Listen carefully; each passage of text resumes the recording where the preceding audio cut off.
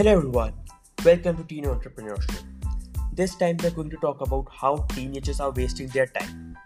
We all are stuck in the vicious circle of procrastination. Procrastination is the thief of time.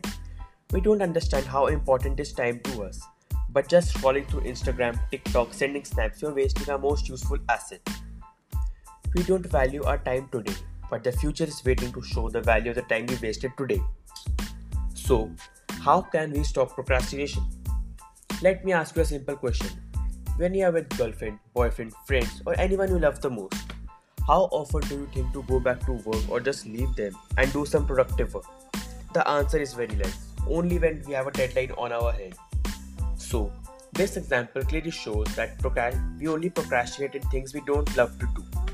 Suppose we have to complete a task. We have two options to procrastinate or to do the desired work, but if we don't like the work, most probably we will be scrolling through the Instagram. We just have to start loving the task and procrastination will no longer be the problem. How to love the task? The answer is just by remembering why we started and if we do all the tasks gradually, what will be the reward. Example, a student has to love studying. He or she, by just thinking what his good grades will give him, he thinks that gives him sufficient utility. He will start love studying.